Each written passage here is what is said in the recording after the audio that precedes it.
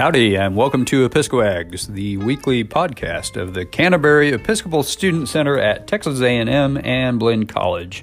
I am Reverend Rich Nelson. I'm the campus missioner here, and here is what's coming up for our community over the week of October 27th through November the 2nd. Coming up on Tuesday, we have our weekly coffee and conversation over at the MSC Starbucks. Come on by anytime between 1:30 and 2:30 and look for me. I'm happy to buy you a cup of coffee and hear what's on your mind. And then on Wednesday this week, we have our weekly dinner at 7:30, followed by Eucharist, our worship service at 8:30, which this week is going to have a special Halloween theme. And in fact, we invite everybody to feel free to dress up and have some fun with that this coming Wednesday. Bonnie Harris Reynolds, the organist at St. Thomas, is going to treat us with a special Halloween musical selection. So that's going to be lots and lots of fun. That's at 8:30. And if you want to come a little bit earlier on Wednesday, St. Thomas is also having a trunk or treat that begins at 5:30. I got some candy to hand out to the kids, so if you want to come on over and join us for the Canterbury trick or treat part of their trunk or treat, it'd be a lot of fun. I think you'll enjoy it, seeing all the kids. Also, if you're on the budget team, we are meeting after worship on Wednesday night, just for those who are working on next year's budget. All right, on Thursday night, we have dinner at 7:30 again, and we have a Bible study from 8 to 9. That is Halloween night, and so we're going to have a special version of our Bible study. We're going to be talking about angels and demons. Are these things real? Where do we read about them in the Bible? What comes from Scripture? What comes from kind of other sources or just popular imagination? So yeah, we're going to have some fun with that, but also it is a serious topic, so we'll be talking about it from both angles Thursday night. That's going to be a lot of fun. On Friday, November 1st, I'll be here in the office all day. Happy to talk with you if you need to come on by for anything that you might need to discuss. And we have noonday contemplative prayer at 12 o'clock. And Sunday the 3rd, we've got our study hall dinner at 7:30, and just a time to hang out and to do some homework and to catch up with each other. All right, that's what's coming up for this week at Canterbury Episcopal Student Center. We are located at 902 George Bush Drive, which is right next to St. Thomas Episcopal Church. That is right across the street and up a ways from Kyle Field, right next to the Hillel Jewish Center. So find us. We'd love to welcome you if you're not already a part of the community. If you are, we'd love to see you at all the things that are coming up this week. If you have any other things you want to check out, go to our website, www.episcoags.org. And now, this week's Daily Bread, our bonus section to the podcast, is going to be a sermon that I preached on Sunday, November 27th at St. Thomas at the 8 a.m. service. And coming up next is the gospel reading that's based on. It's all about the difference between humility and humiliation. There's an important difference, and as disciples of Jesus, we need to know what that is.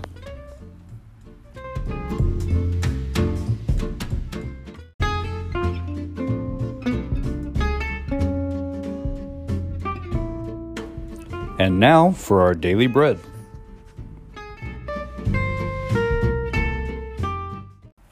Our gospel reading this week comes from Luke chapter 18, verses 9 through 14. Jesus told this parable to some who trusted in themselves that they were righteous and regarded others with contempt.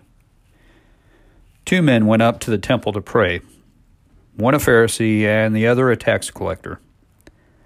The Pharisee, standing by himself, was praying thus: God, I thank you that I am not like the other people, thieves, rogues, adulterers, or even like this tax collector. I fast twice a week. I give 1/10 of all my income. But the tax collector, standing far off, would not even look up to heaven, but was beating his breast and saying, God, be merciful to me, a sinner. I tell you, this man went down to his home justified rather than the other.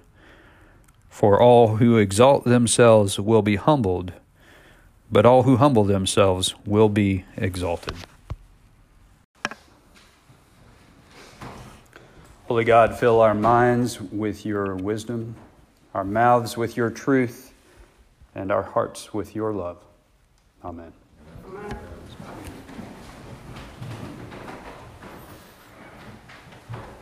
Good morning. Good morning. Think for a moment with me, if you would, about a time in your life when you felt completely humiliated. I'm talking pants pulled down at the pool, dumped by a girl in front of your friends, told you were dumb by a professor, yelled at by a boss in front of your coworkers, kind of humiliated.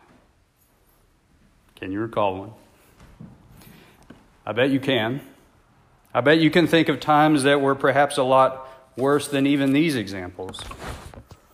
I've had a number of humiliations in my lifetime. There are some painful but smaller ones, such as the time in elementary school when a kid pulled off my cap and tossed it up in a tree and I couldn't get it out. Or being laughed at by a girl that I liked in junior high. Or that time in high school when I was congested and I sneezed and made a complete mess in front of everybody in my class and just wanted to crawl away and die. And those are the small ones.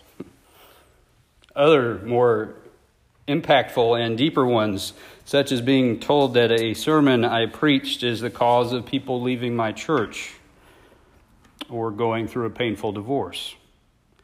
Life has plenty of opportunity for humiliation. Now think for a moment about a time in your life when you've demonstrated humility. I'm talking head bowed down, sacrificing your own ego and reputation to build up someone else.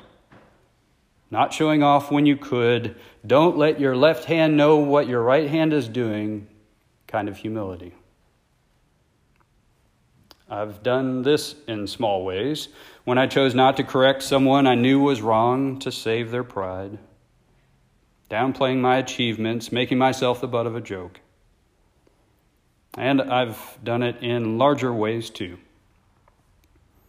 Times when I've stepped back to let others shine, when I've confessed my sins to God and to others, when I've admitted that I just couldn't do what it was I really wanted to do. As we approach today's gospel reading, it's important to make the distinction between humiliation and humility. Whereas the first is imposed upon us, the second can only be chosen by us. Humiliation comes from the Latin root humus, or dirt, as in to be treated like dirt, to be humiliated. Humility comes from the Latin root humus, or dirt, as in to be grounded. It's also what defines our humanity, another word that comes from that same Latin root word humus, or dirt, as in we are earth creatures called to remember that we are dust, and to dust we shall return. Jesus' final words in today's gospel reading invite each of us to a life of humility. When he says, all who exalt themselves will be humbled, but all who humble themselves will be exalted. And that's what's wrong with the righteous man in today's gospel reading. He is a faithful man by all accounts. He is not a thief, a rogue, an adulterer, or someone who takes advantage of others. He fasts twice a week. He tithes 1/10 of his income to the annual stewardship campaign. In fact, he may be more faithful than many of us. But he lacked one thing: humility. And not only that, but the righteous man seeks to humiliate the sinner. God, I thank you I'm not like other people. I wonder if he'd already caught a glimpse of that man in the back row, the tax collector, the one who took advantage of others for his own gain. God, I thank you, I'm not like him. Now, think for a moment about a time that you perhaps have said that. God, I thank you that at least I'm not as bad as that person is. The Pharisee humiliates the sinner, while the sinner shows humility. But I wonder, does it take humiliation to teach us humility? Some say so. I don't know that it has to, but I think that it can. One of my favorite modern theologians has been quoted as saying, I have prayed for years for one good humiliation a day, and then I must watch my reaction to it. I have no other way of spotting both my denied shadow self and my idealized persona. This is a challenging prayer to pray, and I admire him for praying it, even if I do not think I can bring myself to pray it for me.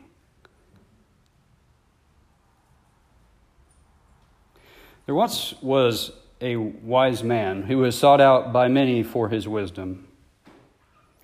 And a man came along and came to the wise man and said, Master, I have 2 days.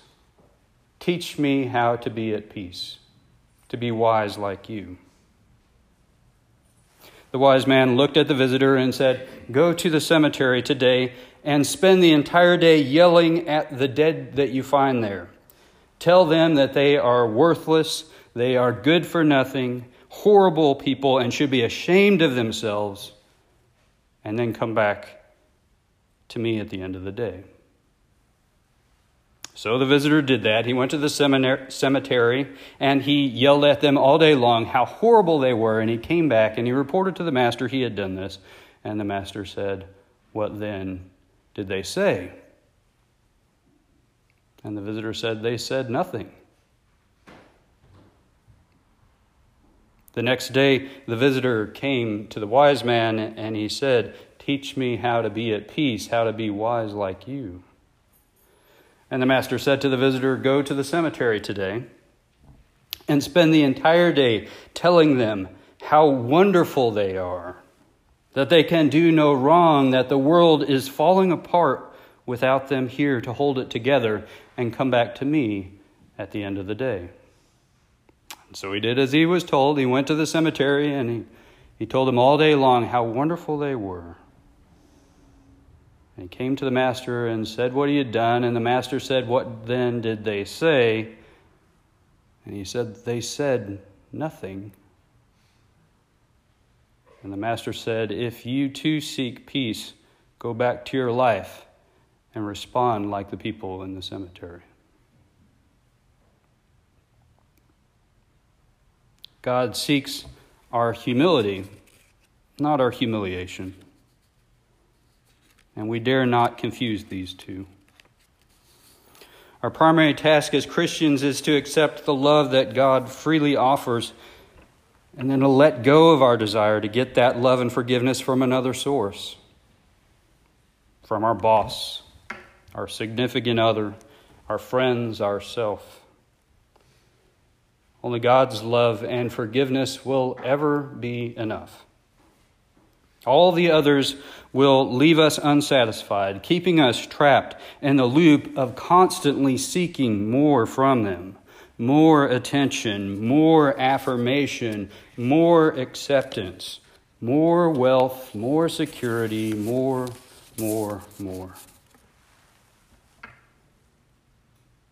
See, the sinner in today's story humbly asks for God's mercy because he knows that is what he needs, and God is the only one who can give it. Think of a time when you too needed God's grace and mercy.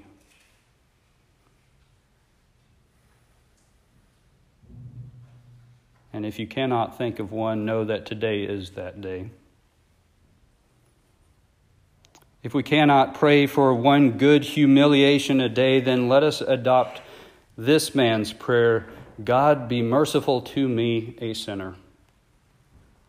And this week, let's let our humiliations, for which there will undoubtedly be some, lead us to be people of humility and transform us into the image of the one who shows us the way to true humanity, Jesus Christ our Lord. Thanks be to God. Amen.